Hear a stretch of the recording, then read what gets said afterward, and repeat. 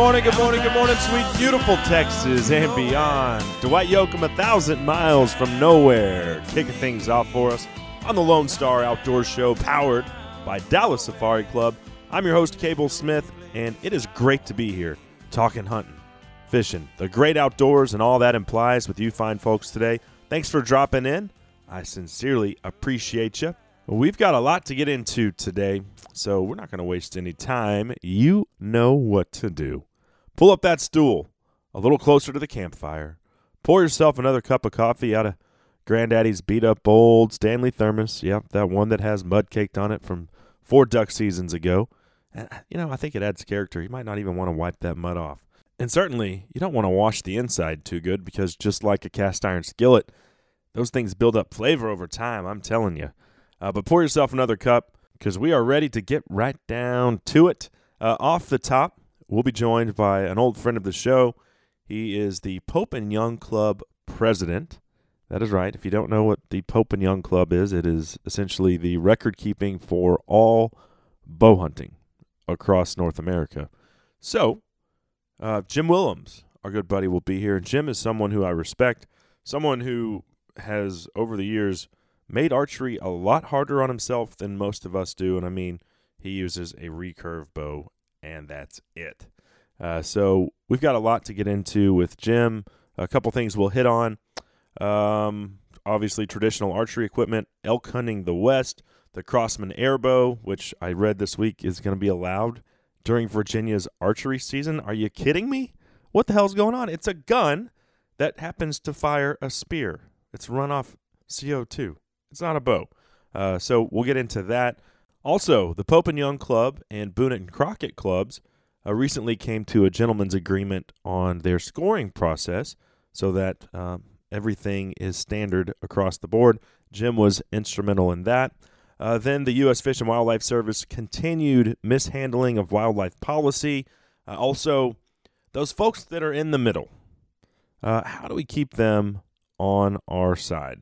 You know, maybe they don't hunt, but hey, they come over and watch football with you on the weekend and enjoy venison chili or backstrap and are generally cool with hunting. How do we make sure that they stay that way? Because there's only a small faction of people who actually hunt these days, and there's a small faction of folks who are vehemently opposed to us. So we got to focus on that middle ground. We'll talk about that as well, and probably get into a few other things in addition to all of those topics that I mentioned. So Jim will be here for multiple segments, and then at the bottom of the hour, we'll be joined by EarthX Public Relations Director Patrick Fogel. Now, what is EarthX? Well, it was previously known as Earth Day. It started in Texas and is now celebrated, pretty much globally at this point, but the actual EarthX or Earth Day will take place in Texas coming up in April. And why would we talk about it on this show? Well, Ivan Carter came up to me at Dallas Safari Club. Ivan's someone that I really respect. And he said, Cable, I want to introduce you to the EarthX people. And I was like, EarthX? I was like, why do they even have a booth here? Aren't those tree huggers, anti-hunters, and generally environmentalists who think that we're all bloodthirsty savages? And he's like, yeah, traditionally, but they're trying to change that mindset. And I said, okay, now you got my wheels turning here, Ivan. I'll entertain this. And so ended up taping an interview with Patrick Fogel at the EarthX booth there at Dallas Safari Club. And hey, if they're willing to be open-minded about sustainable use hunting, which actually they're more than open-minded, you come to find out they believe that science-based wildlife management is the only way to do business when it comes to managing animals. And so that belief is right on par with everything that this show stands for. So it'll be interesting, though, because there will be tree huggers there. There will be anti-hunters there. But, hey, we only have one Earth, and it's important that we try to come together and figure out how to live here peacefully despite our differences. And I think this is a great starting point for that conversation. So that's what's coming up at the bottom of the hour. It's going to be a great show, guarantee you that. A couple other things to mention. Our January, February Photo of the Month contest is rocking and rolling. We are giving away a pair of Costa sunglasses. So send in your best hunting or fishing or outdoor photo to LoneStarOutdoorShow@gmail.com. Better yet, post it on our Facebook page wall or use the hashtag LSOS Photo Contest on Instagram. Also, we're going to do a quick giveaway, but we're going to change it up this week because a lot of folks who tune into the podcast, they want to throw their hat in the ring. So I'm going to take entries all week. This week's prize is a Lone Star Beer camo cap and Lone Star Beer camo dove seat / cooler. So you can put your cold drinks in there, sit on it, throw your dove in there when you shoot them. Anyway, it's a cool prize pack, and all you have to do is, for those listening on the radio, text in 214-289-7807. Text in the word Lone Star, 214-289-7807. If you're listening to the podcast, all you have to do is email the word Lone Star to LoneStarOutdoorShow@gmail.com. Then, at the end of the week, I will number the submissions, and a random computer generator will select the winner. So everybody has the same chance to win. Let's take a break. Up next, we are talking all things archery with Pope and Young Club President Jim Willems right here on the Lone Star Outdoors Show. There's no telling what's in store along the 35 corridor.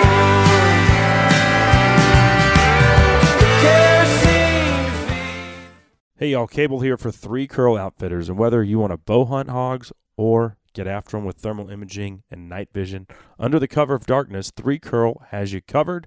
They've got the latest and greatest thermal imaging and night vision technology. They hunt unlimited, just thousands upon thousands of acres of ag fields, or if you're a bow hunter and you want to sit in a stand and wait for the hog to come to you, they can do that as well. Check it out, 3curl.com to book your next hog hunt. Howdy, folks. I'm Lee Hoffpauir for Hoffpaur's Outdoor Superstore in Goldthwaite, Texas. I hope you're enjoying the Lone Star Outdoor Show. We've been a title sponsor for a number of years now, and we're proud to be a part of it. I'd also like to thank you for making Hoffpaur's once again the #1 Polaris dealer in Texas. Please keep buying your Polaris products from us. Send us your friends, your neighbors, all your hunting buddies, and I promise we'll keep giving the best deals on a brand new Polaris in all of Texas. Whether you're looking for a Polaris for work or play, whether you need a regular Ranger or maybe a Ranger Crew, an RZR, they've got an all-new Ace that you need to come test drive. We've also got four-wheelers from a youth model all the way up to the all-new Sportsman 1000. For your Polaris headquarters, Hoffpaur's Outdoor Superstore in Goldthwaite, Texas is who you need to see, call, or get on the web and contact today. You can check us out at hpolaris.com. That's H is in Hoffpauir, Polaris.com. Or you can come see us at Highway 84 West in Goldthwaite, Texas. And folks, Hoffpaur's has been in Central Texas for over 50 years now, and we couldn't have stuck around this long if we were steering you wrong. So many times I've looked at you, so many songs that came on cue.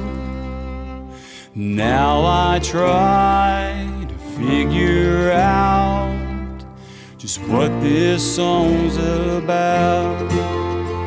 It could have been a happy tune. That is the long-awaited album from Steve Martin, funny man, comedian, and the Steep Canyon Rangers, a collaboration there. Bad Night's the name of that one. And no, seriously, the name of the album is the long-awaited album. I'm Cable Smith, by the way. Thank you guys and gals for being here. It is a pleasure to be talking outdoors with you. This is the Lone Star Outdoors Show, powered by Dallas Safari Club. Also, thank you to Lone Star Beer and Hoffpauir Polaris, our presenting sponsors. Well, we're all set to talk some bow hunting this morning.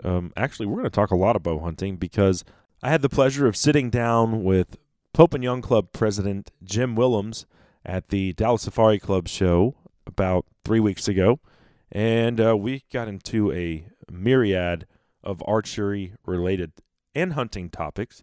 But before we jump into that, this segment of the show is proudly brought to you by our new apparel sponsor, one that I'm thrilled to be working with. I'm talking about First Light. You've probably seen some pictures of my British Columbia trapline adventure from last week, and First Light outfitted me to the T. I wore a 3-part layering system, which I will do a full segment on in an upcoming episode. But all you need to know is that it's the best hunting gear I've ever worn, hands down. First Light, go farther, stay longer. All right, Well, let's go ahead and take a listen to our interview with Pope and Young Club president, our old buddy, Jim Willems. Well, Jim, it's certainly nice to have you back on the show, man. Thanks, Cable. It's good to be here. Yes, sir. Yes, sir. So it's nice to finally see you out here at DSC and be able to talk in person instead of over the phone. Before we get into what's going on with the Pope and Young Club, why don't you tell us how your hunting season was?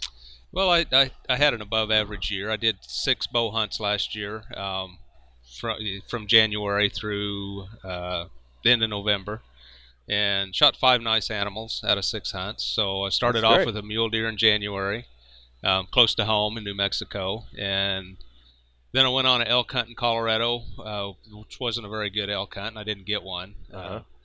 It was over-the-counter unit, which can be tough. But my brother didn't draw any good tags, and he wanted to go elk hunting, so we did it. And it's a 4-point or better area, and over a 9-day hunt, I saw 4 legal bulls. Yeah. And I'm not really. You guys pack in yourselves? We did, yeah. It was all do-it-yourself, and backpack and just moving around, and most of it you could hunt from the camper. You were going in about 2 to 3 miles most of the time, so it wasn't too bad a hunt. But just the trophy quality wasn't there, and I do enough hunting. I'd rather shoot something bigger, and just hoping to find my brother a bull because he hadn't shot a bull for a while. I'm right there with you on that. Yeah. Well, just to put it in perspective, I wouldn't shoot a cow, and that's just because I can shoot whitetail and all these other exotics, and I know how you feel about high fence, but I'll go shoot an axis deer in high fence any day of the week. But I'm not packing out a cow elk 8 miles if I've hiked it. I just don't need the meat that bad. So I totally agree with you. Yeah, and I'm the same way. And I hardly ever shoot a doe. I hunt whitetails a lot, and I hardly ever shoot a doe because I don't need it. Yeah. And I don't want to be tracking a doe when I should be in a tree stand hunting bucks. Yeah. Although, I really like elk, and there's been years when I would have been glad to shoot a cow, but it just doesn't work out sometimes. Yeah. But then I had a pretty good elk hunt in New Mexico. I drew my first choice. I live in New Mexico, so statistically I should draw a bow tag about every 3 or 4 years. And I've been pretty lucky at getting more tags often than that, but it's usually second or third choice, and sometimes a second or third tier hunt. And this year I drew my first choice. I was able to hunt the Gila during the second bow hunt, and I just had an awesome hunt. I hunted totally by myself. None of my friends applied with me. We just couldn't work it out. And it was a 10-day hunt, and I had 15 encounters with big bulls over basically 9 days. Wow. And those things are so lucky. The Gila is a legendary place. Yeah, and we're talking 340, 350 class bulls. There's 3 different bulls that I was chasing around, and one of them was just a dinosaur. He was really abnormal, and one side of his rack looked like a moose antler, and the other side looked like a caribou antler. And I had him within range 3 or 4 times, and I just could not get a shot. The cows were always in the way, or the wind changed, or just constantly something's wrong. Yeah.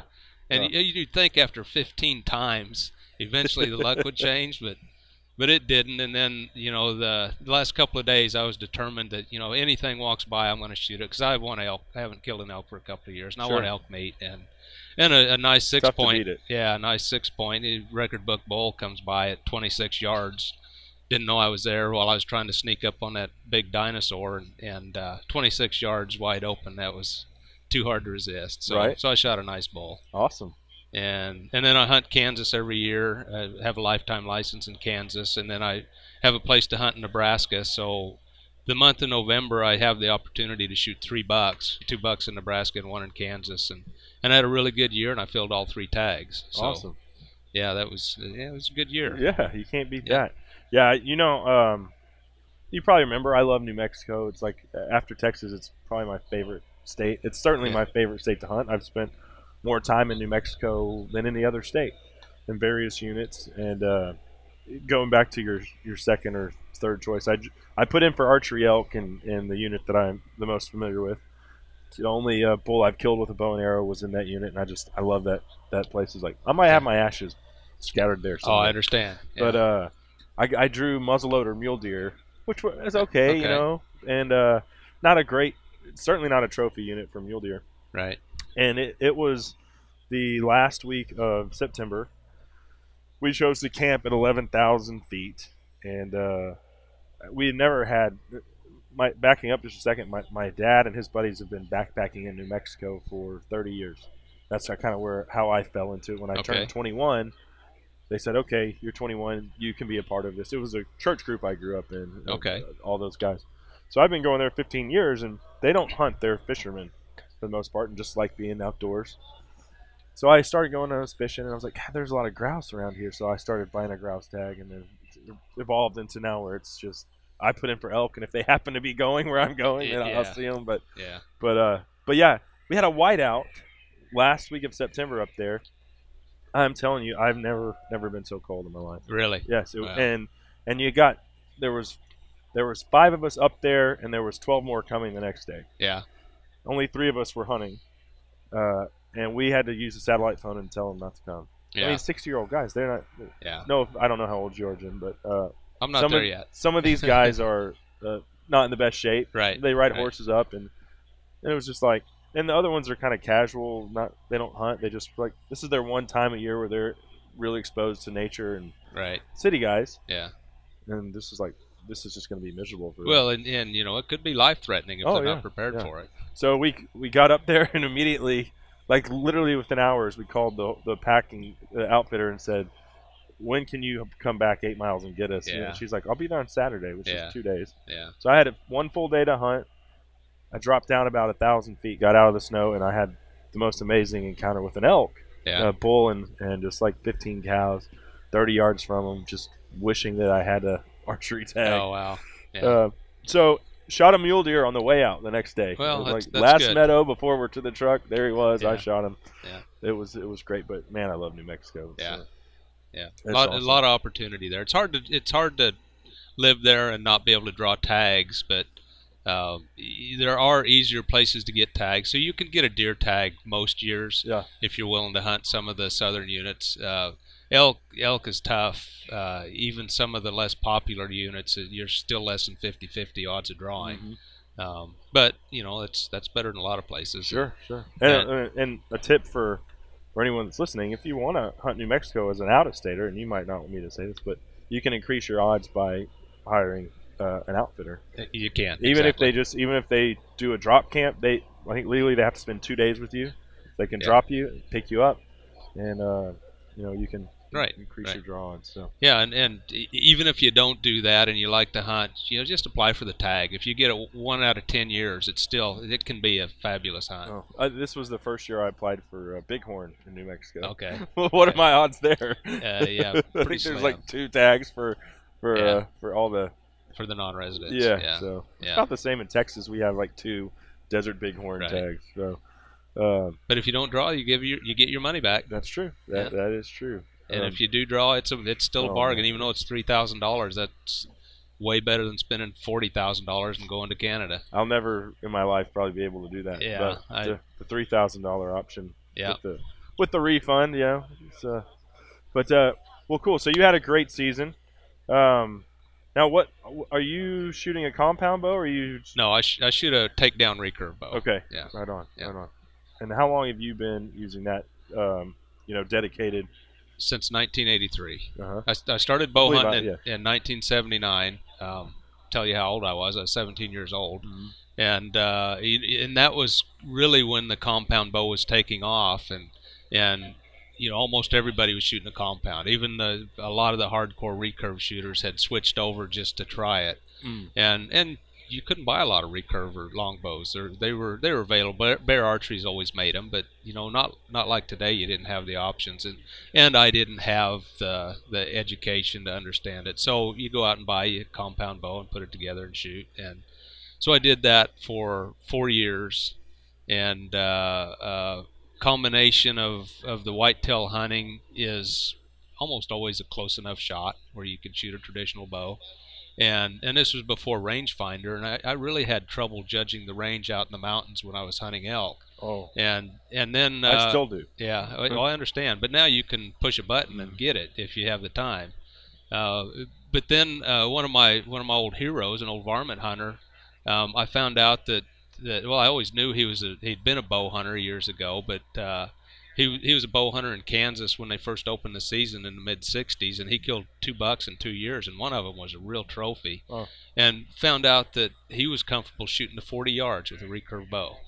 And I thought, no, you can't do that. What am I doing wrong? You can't do that. So, I decided, well, if he can do it, I can do it, and just stuck to it. And, it's traditional archery is hard. There are people that can pick it up and shoot really well fairly quickly. Yeah.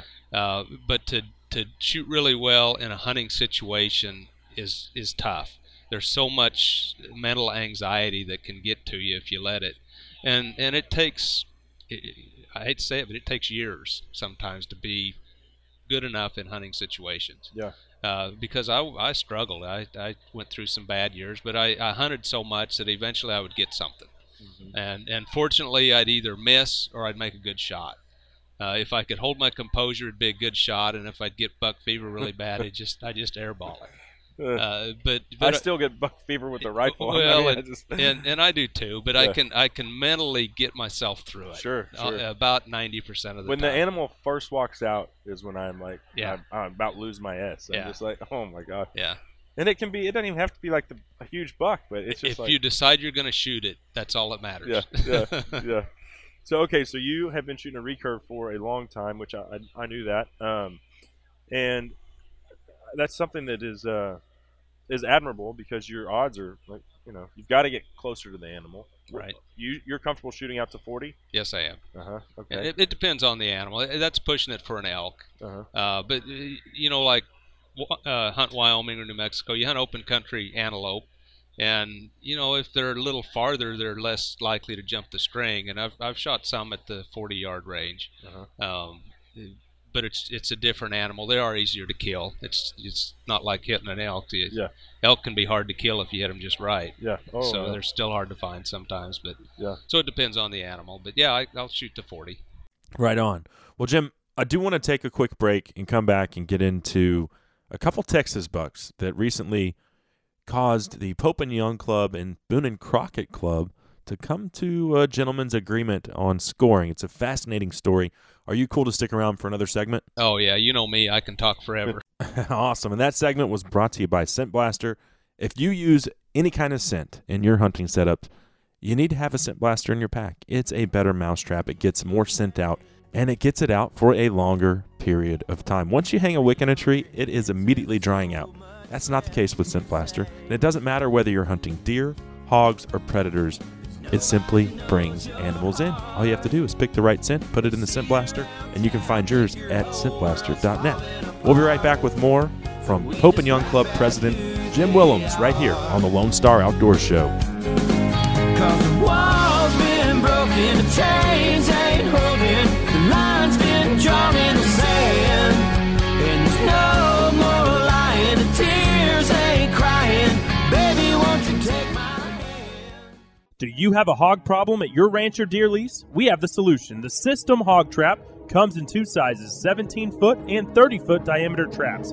After you trap the hogs, take the top section off the trap and use it for another feeder site to keep the hogs away from the feeder. The system is both a trap and a deer food plot fence. That way you don't waste your money on just a hog trap. Call 940-391-3669 or visit www.goinfencing.com. That's goinfencing.com. Cable Smith here for Deerview Windows. As a whitetail hunter, nothing is more frustrating than poor visibility in a deer blind. It can flat ruin a hunt. At Deerview Window Company, they manufacture windows solely for the use in deer stand and deer blinds. All of their windows and doors can be custom made to fit your specific openings. Or you can select from standard sizes from hinged windows to sliding windows and everything in between. Visit DeerviewWindows.com to determine which style window is best for your deer blind. Plus, you'll get a free quote. Deerview Windows, where visibility matters. I'm Dave Spies from Gun It on Sportsman's Channel, and you're listening to the Lone Star Outdoor Show. Well, I ride stagecoach for ramblers to die, oh, to die beneath the western sky. Boomtown, little Dirty River Boys, bringing us back on the Lone Star Outdoor Show, powered by Dallas Safari Club. Cable Smith riding shotgun with you. Thank you so much for being here. Thanks to Lone Star Beer and Hoff Power Polaris as well, our longtime presenting sponsors. Thanks to you guys for being here today. It is a treat to be here week in and week out, talking all things outdoors. Thank you for stopping by, whether you are tuned in on the radio or via the podcast. I am just glad that you're here. We are visiting with our good friend Jim Willems, lifelong bow hunter, traditional archer. I mean, the guy uses a stick and string. How much more hardcore can you get? He is a total bad mother, and he's also the president of the Pope and Young Club, deservedly so. We're talking all things archery with Jim this morning, but before we pick it back up with our conversation we taped at Dallas Safari Club 2018, this segment of the show is proudly brought to you by Dallas Safari Club, the worldwide leader in big game conservation. If you want to get plugged in with a great group of people who are passionate about hunters' rights, hunter education, and conservation, then check us out at biggame.org. Well, before the break, Jim, I pigeonholed you a little bit, and I said, well, I know how you feel about high fences, or I know how the club feels about high fences. And that probably was a little unfair because personally, I don't know if you've ever hunted behind a high fence. I know none of those hunts you talked about from the past year were any kind of high fence hunt, but we're here at Dallas Safari Club, and you just have to look around, and there's probably a fourth of the exhibitors here offer some kind of high fence hunting opportunity. So I figured we'd get your take on it because I honestly don't know. I have. When I first started bow hunting, for 2 years, I went to Texas and I hunted a mouflon sheep and Spanish goat or Catalina goat, whatever they were. You don't really think about it. You're just going to kill stuff especially when you're 18 years old with a bow. Oh, yeah. You just want to kill stuff. And it's I don't necessarily really care about high fence other than for the record book. That's it's where excluded. Yeah. Yeah, And it should be. Yeah. It absolutely should be. Yeah. And I can understand people say, well, it's a 40,000 acre high fence. It's just as fair as anything else. And yeah, you're probably right. Yeah. But how do we determine what's big enough? Yeah. So to make it easy, we just say no high fence. And I 100% agree with that. And I'll tell you, I have killed a 219-inch whitetail on a high fence. Drop tine, beautiful buck. It's got a typical rack with drop tine. It's hell of a buck. Doesn't mean as much to me as the 142 I killed on my lease with my bow. Yeah, it can't because it's not the same thing. No. Yeah. That being said, last year I hunted South Africa 30,000 acre preserve, and those animals, they didn't even know there was a fence there. Yeah, exactly. But I agree. Where do you draw the line? Easiest way is just not draw one. Yeah. So. And I've hunted South Africa too. Even as I got older, it's more affordable for one because they can keep other people and other animals from killing their animals, and gives you more opportunity, which makes it cheaper. And if it wasn't for high fence South Africa, a lot of people would not be able to go to Africa. Oh, I would. Yeah. And it's just such a great adventure. I've been there, done that, and kind of grown out of that. In my last few hunts in Africa, I wanted to try to make it more wild Africa. Sure. And so I've done that, but. Did you go to Tanzania or Namibia? I did Mozambique, Uh-huh. and then I did Zimbabwe in more of the national forest setting. Yeah. So Mozambique was you fly in on a dirt airstrip, and then you're in the floodplain in the swamp, and yeah, it was an adventure. Awesome. Yeah.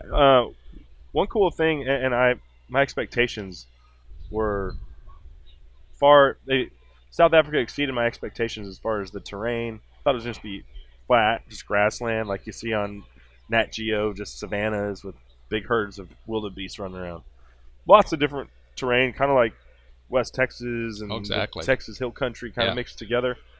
For 3 days, we left the game preserve and went to a 140,000 acre free range operation, and that's where we hunted kudu. And it was so cool to get to hunt kudu in the mountains, 6,000 feet peaks. Yeah. But it was a lot of time behind the glass. It was just like elk hunting. Yeah. And that was like, I didn't expect that. Yeah. And I was like, oh, this kudu hunting is legit. That's a lot of fun. Yeah. And they're the ghost of Africa. They can just disappear. Yeah. Oh, there's no doubt about that. Well, let's talk about some stuff that's going on with the Pope and Young Club. First of all, tell us again when the club was founded. The club was founded in 1961. Uh-huh. So, we had our 50th anniversary. For starters, we have our convention every other year. Right. On the odd years, and it's based around our recording period. We keep the records for the animals, and recognizing the records every year is just too much. So we do it every other year. Boone and Crockett does it every 3 years. Uh-huh. So we have a 2-year recording period, and then we have a big convention based around giving the awards to the biggest animals and awarding the world records. And theoretically, we want to give an award for the top 3 of each species. But until we get it to panel measure and we actually critique it and find out exactly how big it is, some of them are close enough. Sometimes we have to invite 5 animals to figure out what the top 3 are. Sure. So we give awards to the top 3 and an honorable mention to anything that doesn't quite make it. So that's our every other year event. And we just, we had the convention in St. Louis this last April, and we typically have it around the middle of April, and the next one's going to be in Omaha in 2019. And the same thing, we'll invite all the animals, and we showcase the animals. And we have a lot of, full body mounts, everything from bison to brown bear to caribou, and then some of them are just the racks, kind of a European Sure, mount. sure. And of course the bears, we measure the skulls, so there's a lot of bear skulls, but people still bring the mounts if we can get it done. Yeah. So it's pretty cool. We have about 100 animals on display, and every one of them's in the top 5 of that scoring period. Yeah. So they're big animals. Texas has sent a couple whitetail bucks in recent years. They had the Taylor buck. Right. I'm pretty sure he allowed his to be scored. I don't remember if AJ Downs let you guys score his buck or not. We did score AJ's, and that's an interesting story. AJ's buck is it was invited to our panel in Dallas in 2013. Uh-huh. Our convention was here, and in order to make sure we're consistent, we have a panel of measurers that measure it, because one guy can be different from the other guy, even though it is semi-scientific method. There's judgment calls, and a non-typical deer is the worst. Right. you have to figure out where the point starts, Sure. whether it's typical, non-typical, all of that. Well, I like a nice symmetrical 8-point. Yeah, and so the AJ buck come in, and Pope and Young measured it at our panel, and we gave it a score and gave it an award. And at that time, we didn't have an agreement with Boone and Crockett. They took it to their panel as well. And with it being a really weird, non-typical buck, Yeah. their score was different. So here we have the same exact scoring system, and we have 2 different scores. Yeah. And it Created a stir in it created Texas. a stir. It certainly did. Is AJ's or the Taylor buck bigger? Yeah. And which score is right? Is it Boone and Crockett or Pope and Young? Yeah. It's killed with a bow, so you'd think Pope and Young, but it's Boone and Crockett's scoring system. So when I became president and I heard about that, I kind of made it a mission to try to resolve that. Uh-huh. And we worked it out. And then I had a meeting with Richard Hale, the records chairman at Boone and Crockett, and he wanted to resolve it. And so it took a while to get it all worked out. We decided, okay, we're going to put together a panel, and we're going to have 2 Boone and Crockett measures and 2 Pope and Young measures, and we're just going to sit down and do it, and whatever it is, it is. Mm-hmm. And so that sounds like a that good took resolution. a while. Yeah, absolutely. So that took a while, and it's such an unusual animal. They took it up to Kansas because Richard Hale lives in Kansas, and basically they did it while everybody was whitetail hunting in Kansas. So there was a bunch of guys there to do it. And it turned out being even bigger than the highest of the 2 scores was before. That's how hard it is on I'm sure AJ whitetail. was like, "Oh hell yeah!" Yeah, exactly. Yeah. So we resolved that. Since then, we came to we have a memorandum of understanding, and we've really tried to bring the 2 clubs together so that doesn't happen again, and try to make sure that everything we do is identical. And we've fixed every difference that the 2 clubs have that we possibly can. And one thing that we've done to keep this from happening again is if Pope and Young's panel is first and we measure an animal and it's invited to Boone and Crockett's as well, they won't even measure it. Mm-hmm. And vice versa. Our current world record Shiras moose had been measured at Boone and Crockett's panel. last summer, and so when it shows up at our panel, we didn't even measure it. We just accepted that. So we're not going to have those problems anymore. That's awesome. Very cool. We do have two differences that I don't think we'll ever reconcile, and one is we accept velvet entries, and they just won't. Yeah. And the other one is there's a difference on how we measure antelope, and we changed from their I did not system. know this. We changed from our system, and it's all based around the fact that our minimums are lower, and the way it works, every animal gets 4 circumferences, even antlered animals. But a horned animal, the circumference is really important. Mass is more important on a horned animal than antlers. A smaller antelope will tend to fork higher on the horn than a bigger antelope.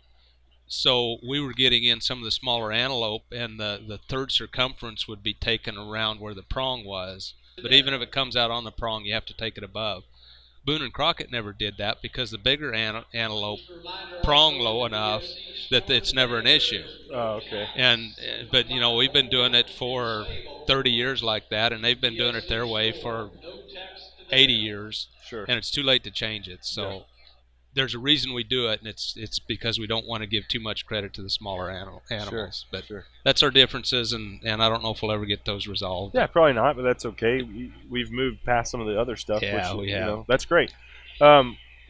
Here's an interesting thing, and I've talked to some recent guests about it. Shane Mahoney being one of them, Ivan Carter as well. The term trophy hunter, I used to embrace it. I am a trophy hunter. I don't, I just told you I won't shoot a cow on an elk hunt if I don't want to pack it out 8 miles. Right. The meat is a trophy in and of itself. It is. But I like a full freezer.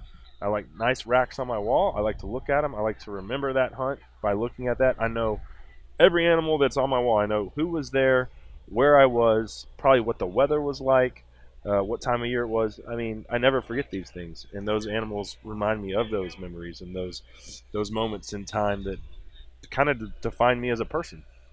But here we are, 2018, and whether it's social media, I think it is has a lot to do with social media, but the term trophy hunter now has this negative connotation in our society, and I was just going to ask you, because here you are, you're president of a club that keeps trophies. I mean, we chronicle the trophies, right? And we wanted to get your take on that term, and if we should move away from it or just say screw it, that's what we are, and that's what we're going to call ourselves. Yeah, well, okay, I'm going to get in political mode here, and my opinion is using trophy hunter as a negative connotation is dishonest. Yes. And that's what the left does. They have to lie about their opponents to gain support. Mm-hmm. And they make people believe that a trophy hunter just shoots it for the horns and doesn't care about anything else.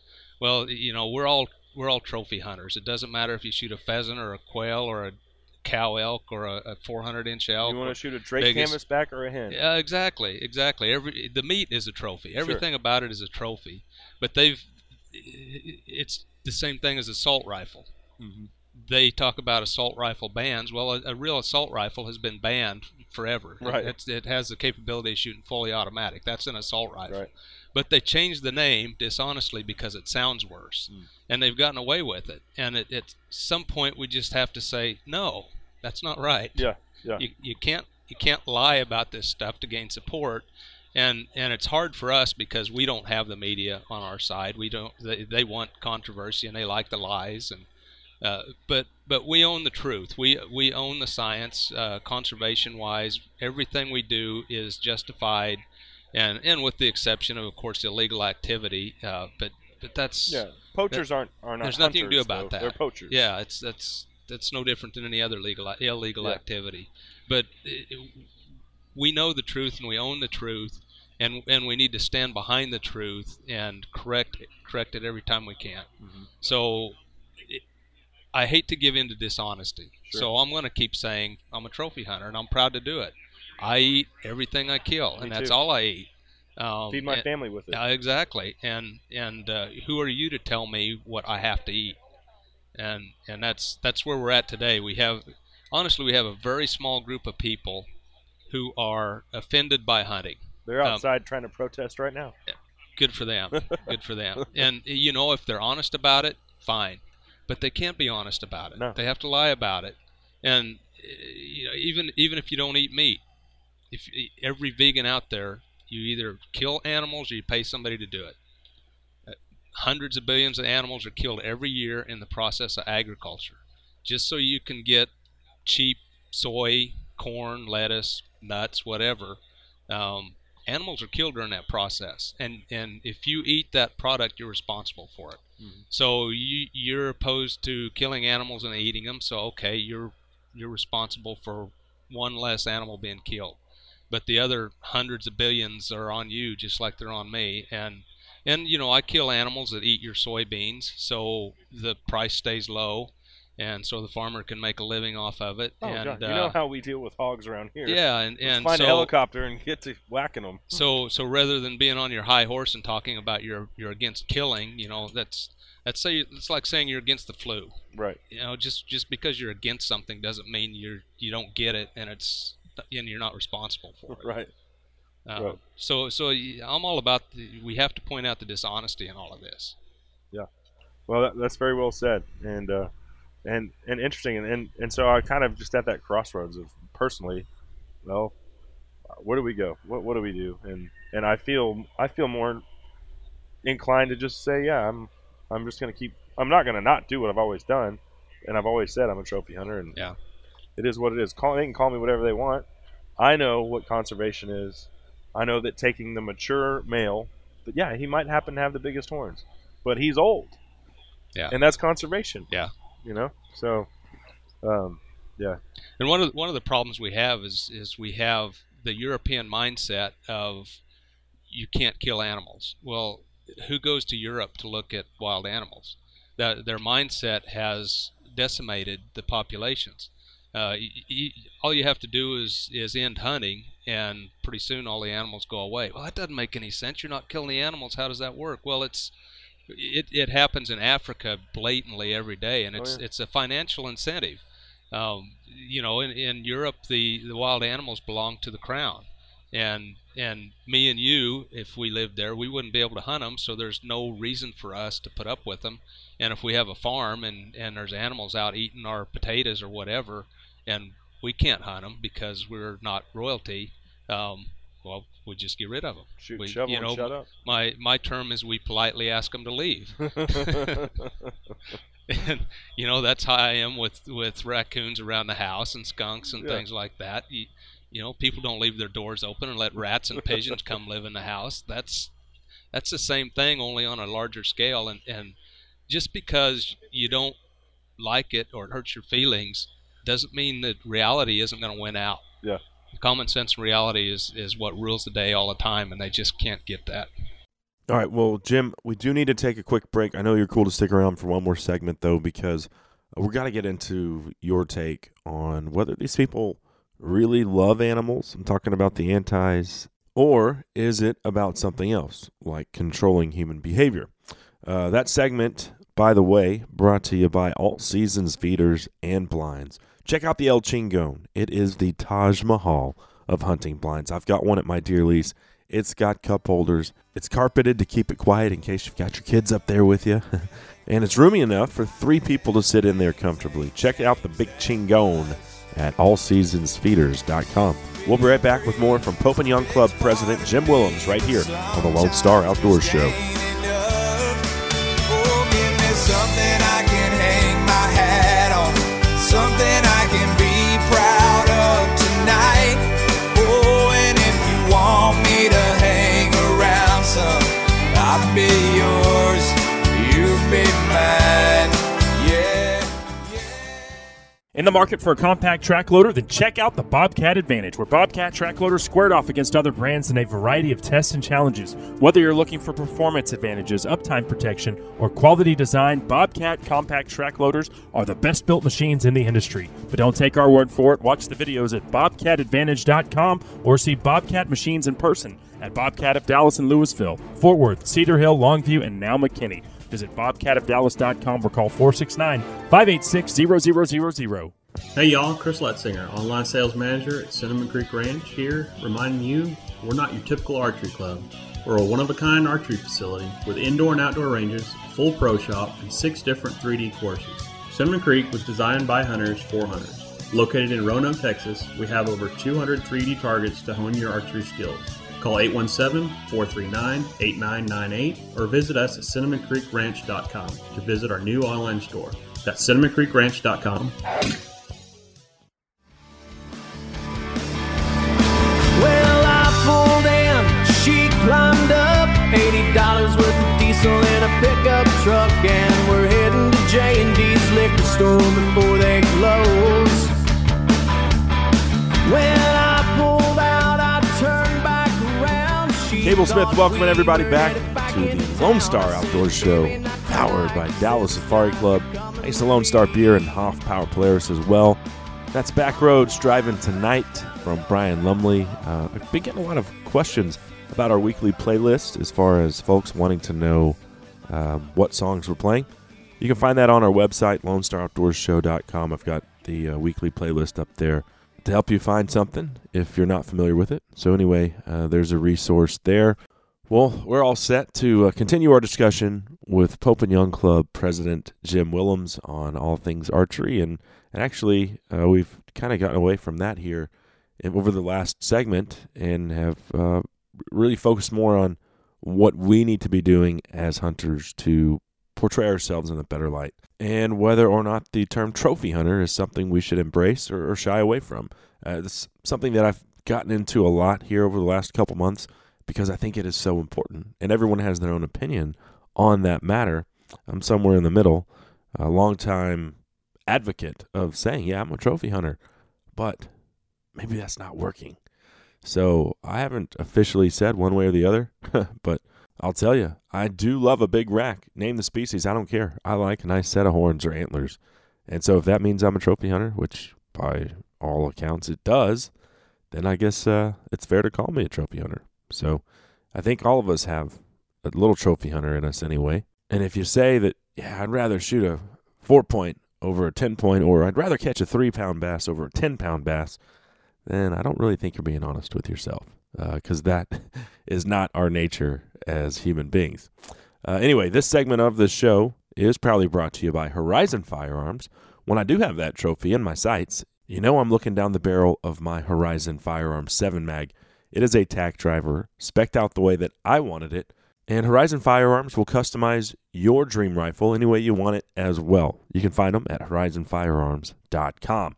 So let's jump back into it with Pope and Young Club President Jim Willems. Certainly an interesting conversation, and I'm just going to roll it from where we left off at the end of the last segment.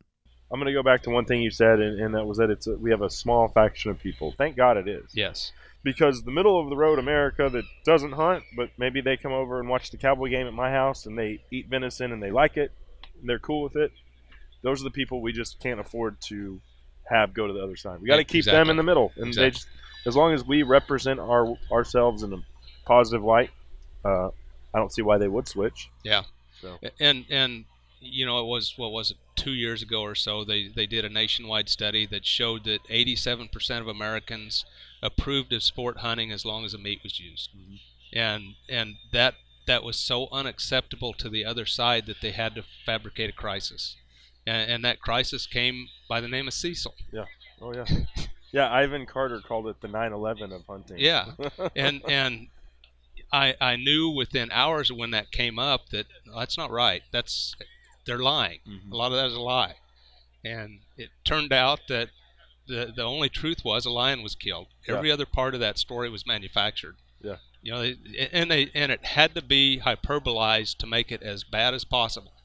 And by, you know, they said it was killed with a crossbow and it was killed with a regular bow, which sounds worse. You know, they said they drug around a carcass to lure it out of the park. And no, he was already out of the park, and it was just a lion hunt. They said they buried the collar. No, they took it off and hung it in a tree because they knew somebody would find it. It's a collar.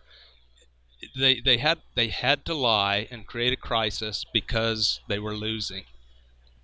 Yeah, and they did. They did, and they gained a lot of ground with it. Yeah, I mean a ton, to the point where it's caused us to have to be more aggressive. I think. I agree. We should have been aggressive to begin with. Sorry, yeah, we kind of let them take the game to us, and we're on the defensive for well, just say the advent of social media. This is the Right. last 10, 15 years. Right. That happens, and it's like, bam, okay, well, now we got to have this We Hunt for Life campaign. Great campaign by the DSC Foundation. And I think people have to kill them with facts. That's the only way we're ever going to win. Exactly. We own the truth, so we just have to keep telling the truth. And when they lie about it, we just have to be all over it. Yeah. Well, so how can people get plugged in with the Pope and Young Club? Well, the easy way, today's way, is you get on the website and you check us out. And you can do anything from join the club to buy a record book. We were founded on, we had really one purpose, and the purpose was to create opportunities for bow hunters. And the best way to do that at the time, almost 60 years ago, was to create a record book to show how successful we could be. Because we were, when the Pope and Young Club was founded, very few states had archery-only hunting seasons. Mm-hmm. And so you have to chronicle how successful you can be to get the wildlife agencies to say, okay, this creates opportunity for more people. And yeah, they actually killed some stuff. And so that's the reason for the record book. And it's gone beyond that because it worked so well. We have bow hunting seasons in every state. Special seasons, special times, special tags, all of that, and now it's got to the point where we just need to maintain that. Yeah. That's what we're about now, and our mission is to ensure the future of bow hunting by promoting and protecting its heritage and values, and the first part of that is ensure the future of bow hunting. Mm-hmm. And if we're losing seasons and we're losing opportunities, we're not preserving. So that's really what we're all about. We still maintain our records to show what we do and how we do it, and wildlife agencies use those records to keep an eye on the quality of the herd. Sure. And the garbage about trophy hunting is bad for the herd overall is just ridiculous because our world records go up every 2 years. We have 5 or 6 new world records. Animals get bigger and bigger and bigger, and they only get bigger because they're more healthy. When they're not hunted, if you've kept up with the Tanzania lion thing, I mean, they've lost all their lions because of really stupid litigation by the U.S. Fish and Wildlife Service. Exactly. Let's ban importing these lions. Well, okay, now you've caused farmers and poachers over there. There was a value on these lions. Now there isn't one. And I understand if I've got cattle and I'm Joe Blow from Tanzania, I have nothing. I have a few cows, and I lose one to a lion. I'm going to try to poison every lion. I got to feed my family. Exactly. And the whole premise of us forcing the Africans how to manage their wildlife is just flat racist.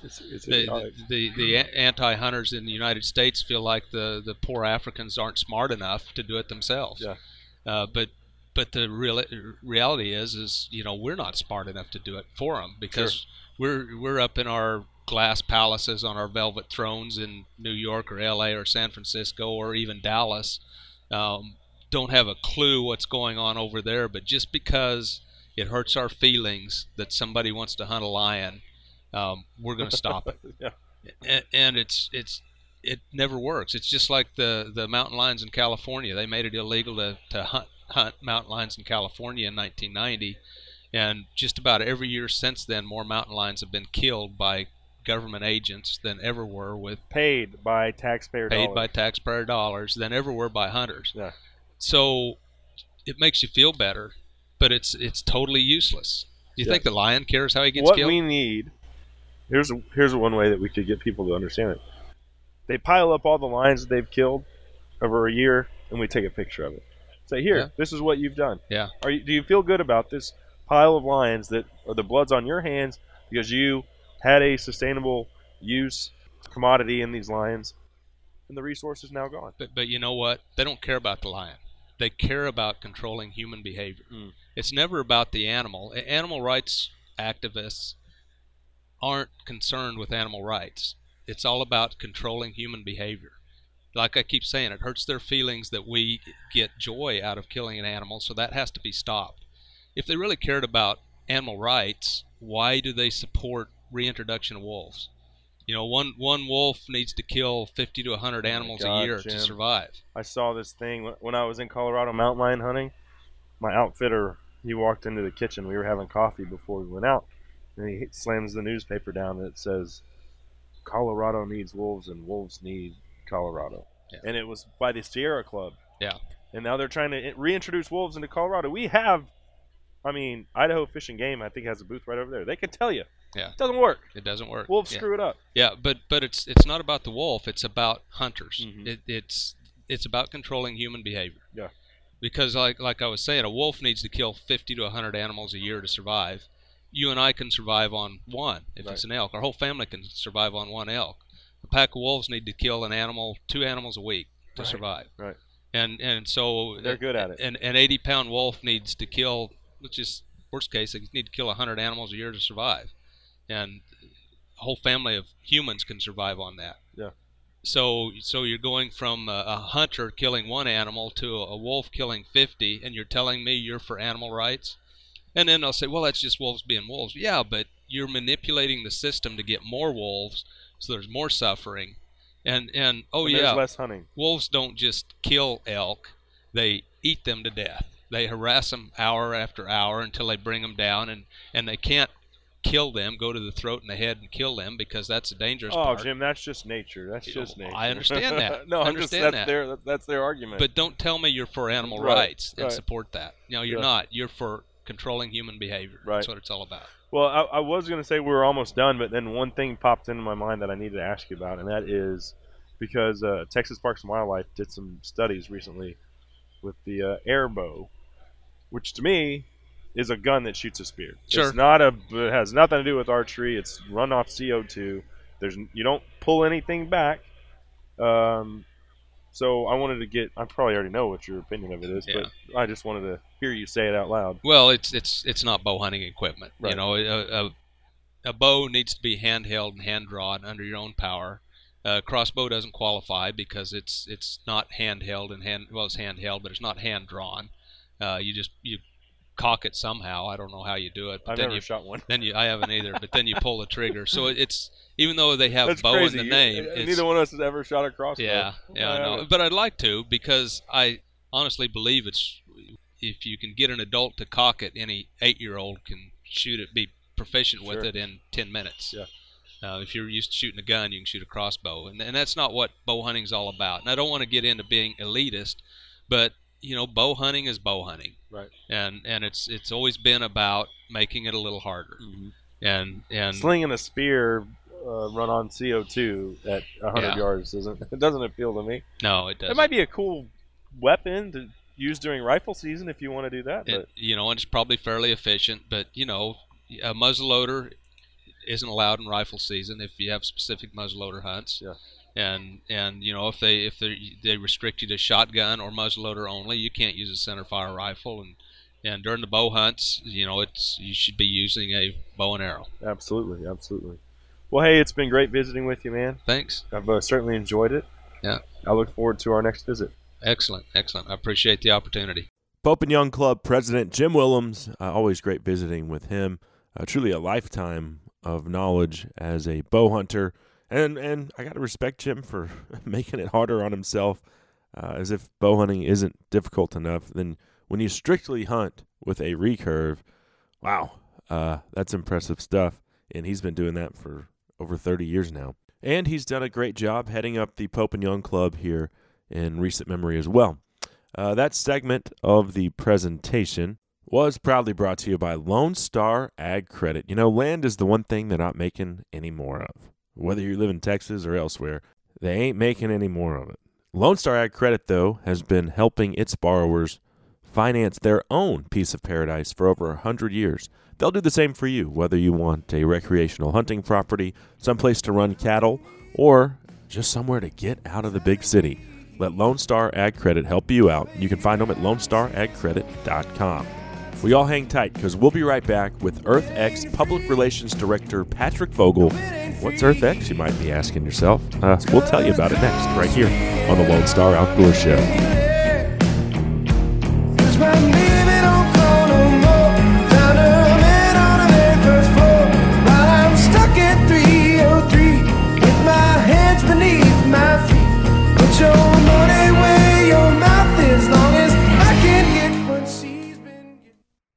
rock steady point. A covey rises. Over-unders ring out. Cable here for White Rock Upland Birds, an outfit Bell and I have hunted with many times.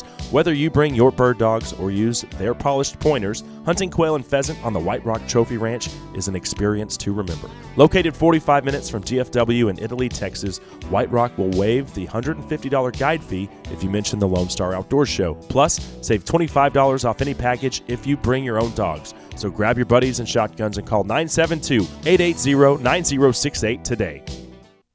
I can't take my hounds to heaven. I can't hunt on God's land. I'd rather load my dog box up and go to hell with all my friends. Now I'll wake up in the morning and I will follow you to town. I can't take my hounds to heaven. I can't hunt on God's Take land. My Hounds to Heaven, a little Tyler Childers bringing us back on the Lone Star Outdoors Show, powered by Dallas Safari Club. I'm your host, Cable Smith.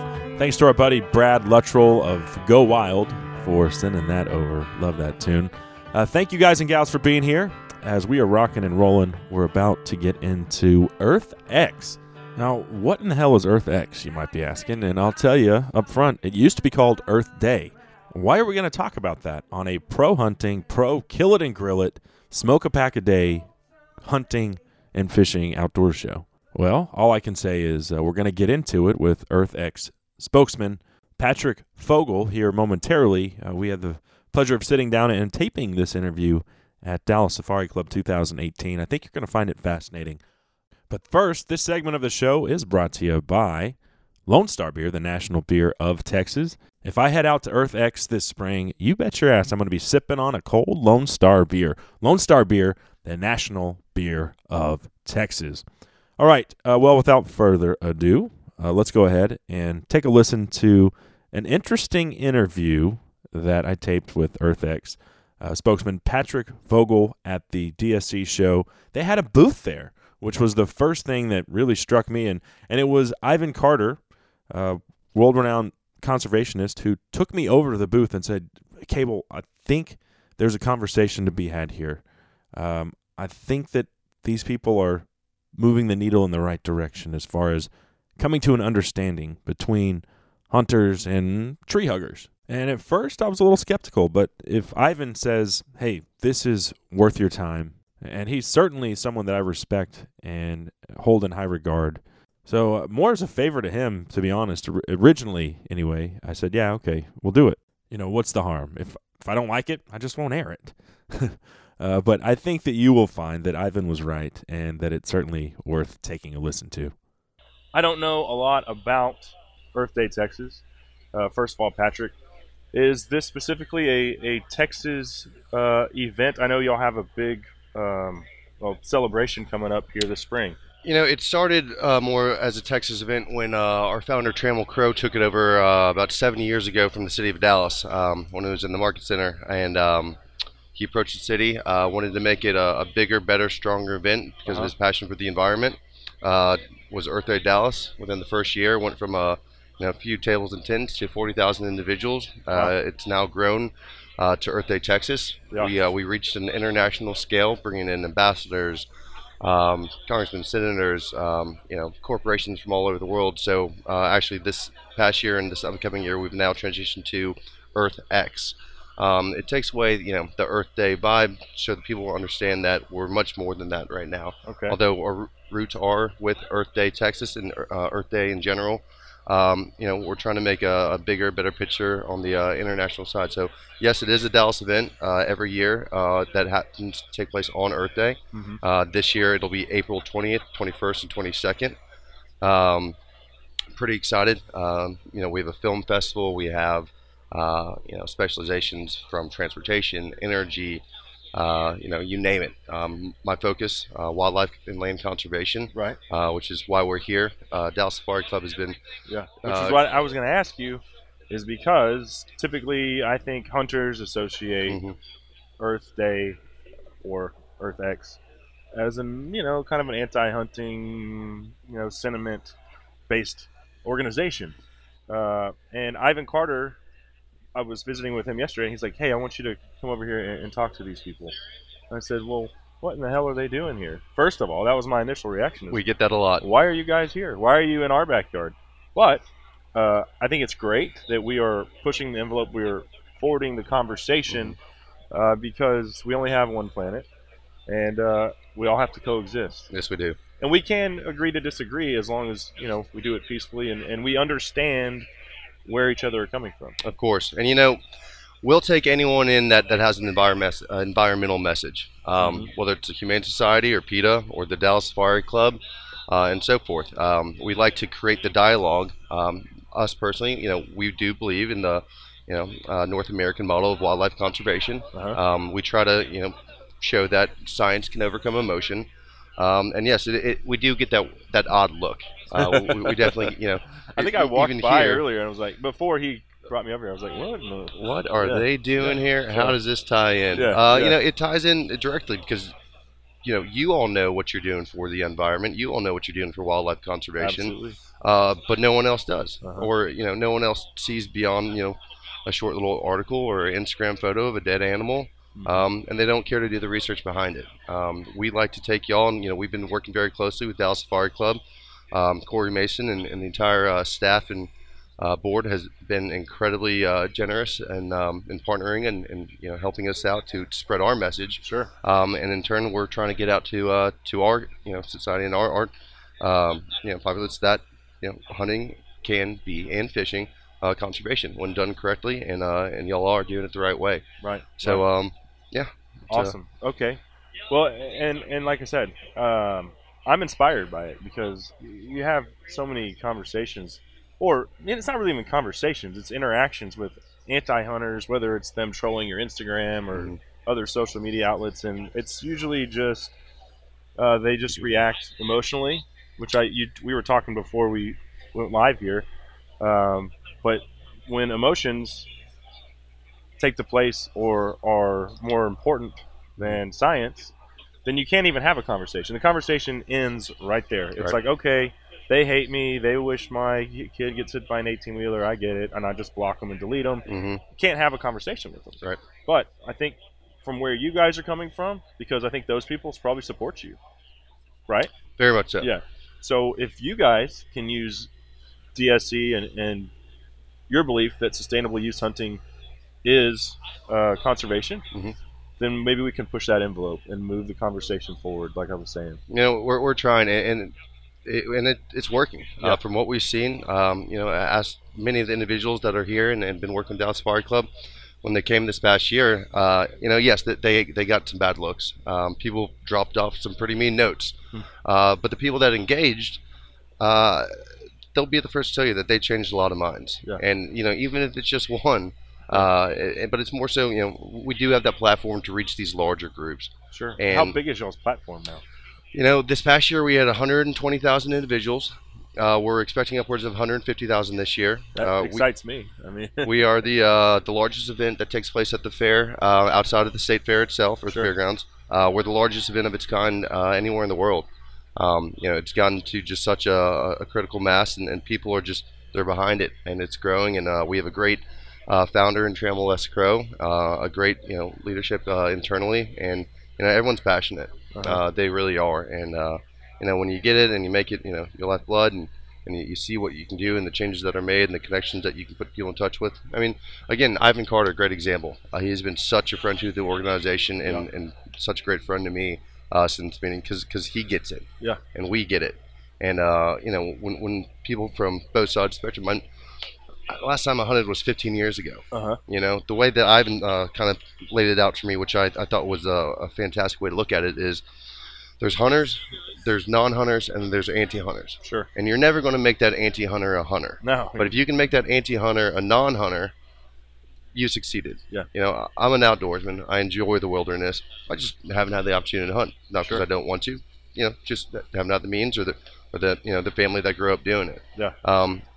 But I love the availability to it. I love what they're doing here, and it's been pretty excited just learning and meeting all these individuals and I mean from the board down. But that's a great metaphor, because the anti-hunter is not going to just pick up a rifle and say, "Oh, I'm going to become a hunter." But like you said, if you can get that bridge that gap to where they're okay with hunting. They don't do it themselves, but they understand it. They understand the science behind it. Okay, then you've done something. Yeah. We have films that people are so surprised to see that you wouldn't think would be pro hunting on the film side during EarthX. Again, April 20th, 21st, and 22nd. Yeah, plug it away. It's all encompassing, and we want to get these people out here, because here you're just preaching to the choir for the most part. Right. Last year when people wouldn't be in here if they weren't looking or interested in hunting in the outdoors. Right? And it's hilarious. Last year, we had a clean fracking symposium, and then we had a large anti-fracking group. We brought in Scott Pruitt with the EPA, who is very contentious right now, and the March for Science that came through at the same time. Rick Perry spoke. People that you would not think or expect to attend an Earth Day, EarthX type event, and it creates a conversation and it gets people in the room. And at least gets people talking. Yeah, and that just can't be. The value of that is imperative. It's so important because we're a fractured society, and social media makes it easy for everybody to have their opinion, and really you don't have to answer to anybody, whether you're on this side or that side. My hope is that whether you're the staunchest anti-hunter or you're a trophy hunter that goes to Africa, is that when you have these combative type atmospheres on social media, is that we take a step back and realize we're all just people. Mm-hmm. At the end of the day, the people that wish death threats on me, and I get them every day. Oh yeah. If I respond, which is very rare, I just say, hey, hope you have a nice life. I don't harbor any ill will towards you. I just, and I don't understand. I'm a human being. I've got a family.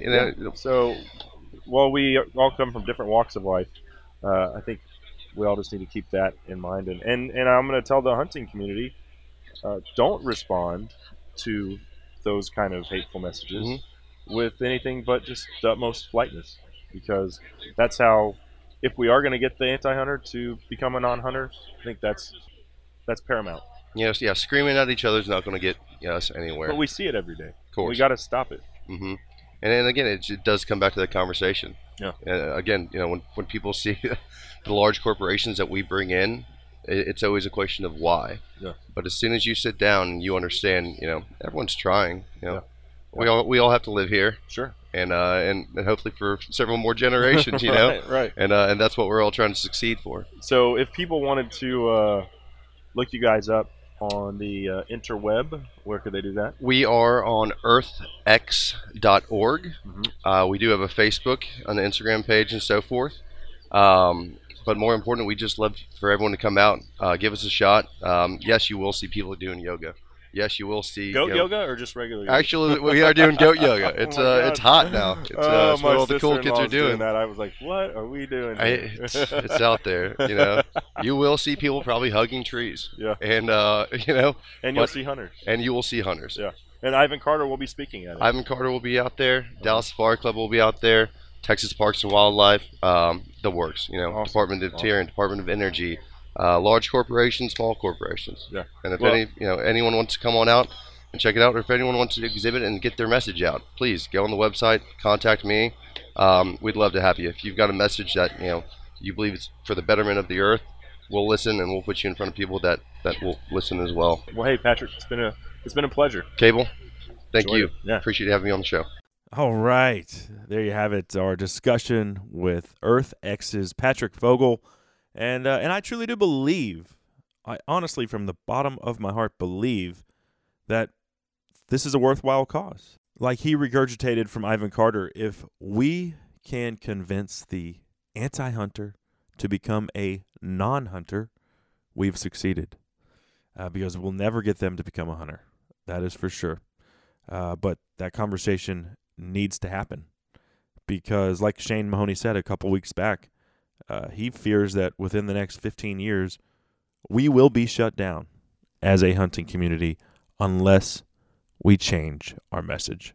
That segment brought to you by Rustic Reminders Taxidermy, now with the second location in San Antonio to go along with the original Marion, Texas store.